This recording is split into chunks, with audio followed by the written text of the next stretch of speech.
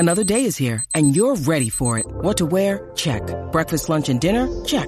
Planning for what's next and how to save for it? That's where Bank of America can help. For your financial to-dos, Bank of America has experts ready to help get you closer to your goals. Get started at one of our local financial centers or 24/7 in our mobile banking app.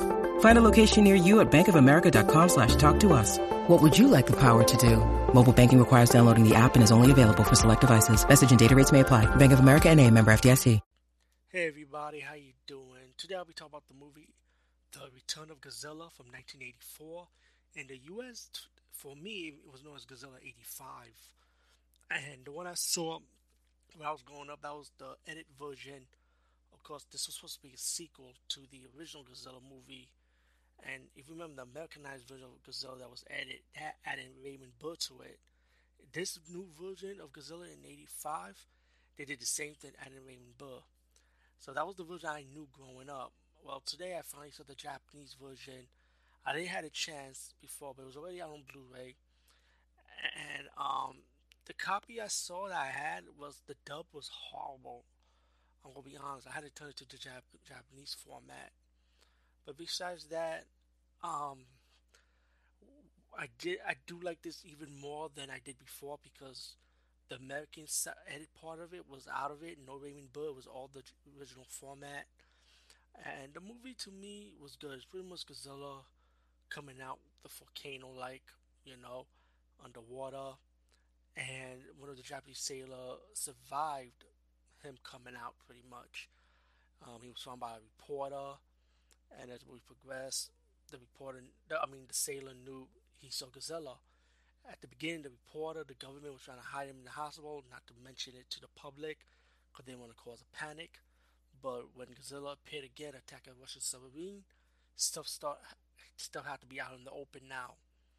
And the government pretty much had to find a way to stop Godzilla. The Russian and American government comes in trying to put pressure on the Japanese government that you got to use warheads to stop Godzilla, but it will harm their country at the same time.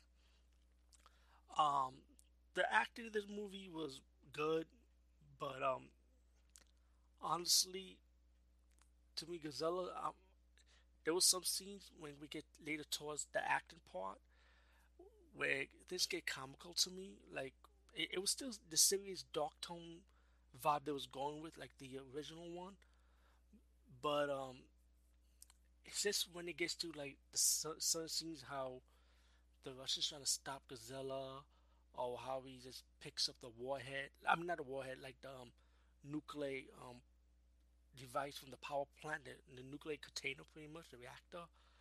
The way it was set up was comical because it was like, okay, won't the humans around him get affected by the radiation? And so to me that part is comical.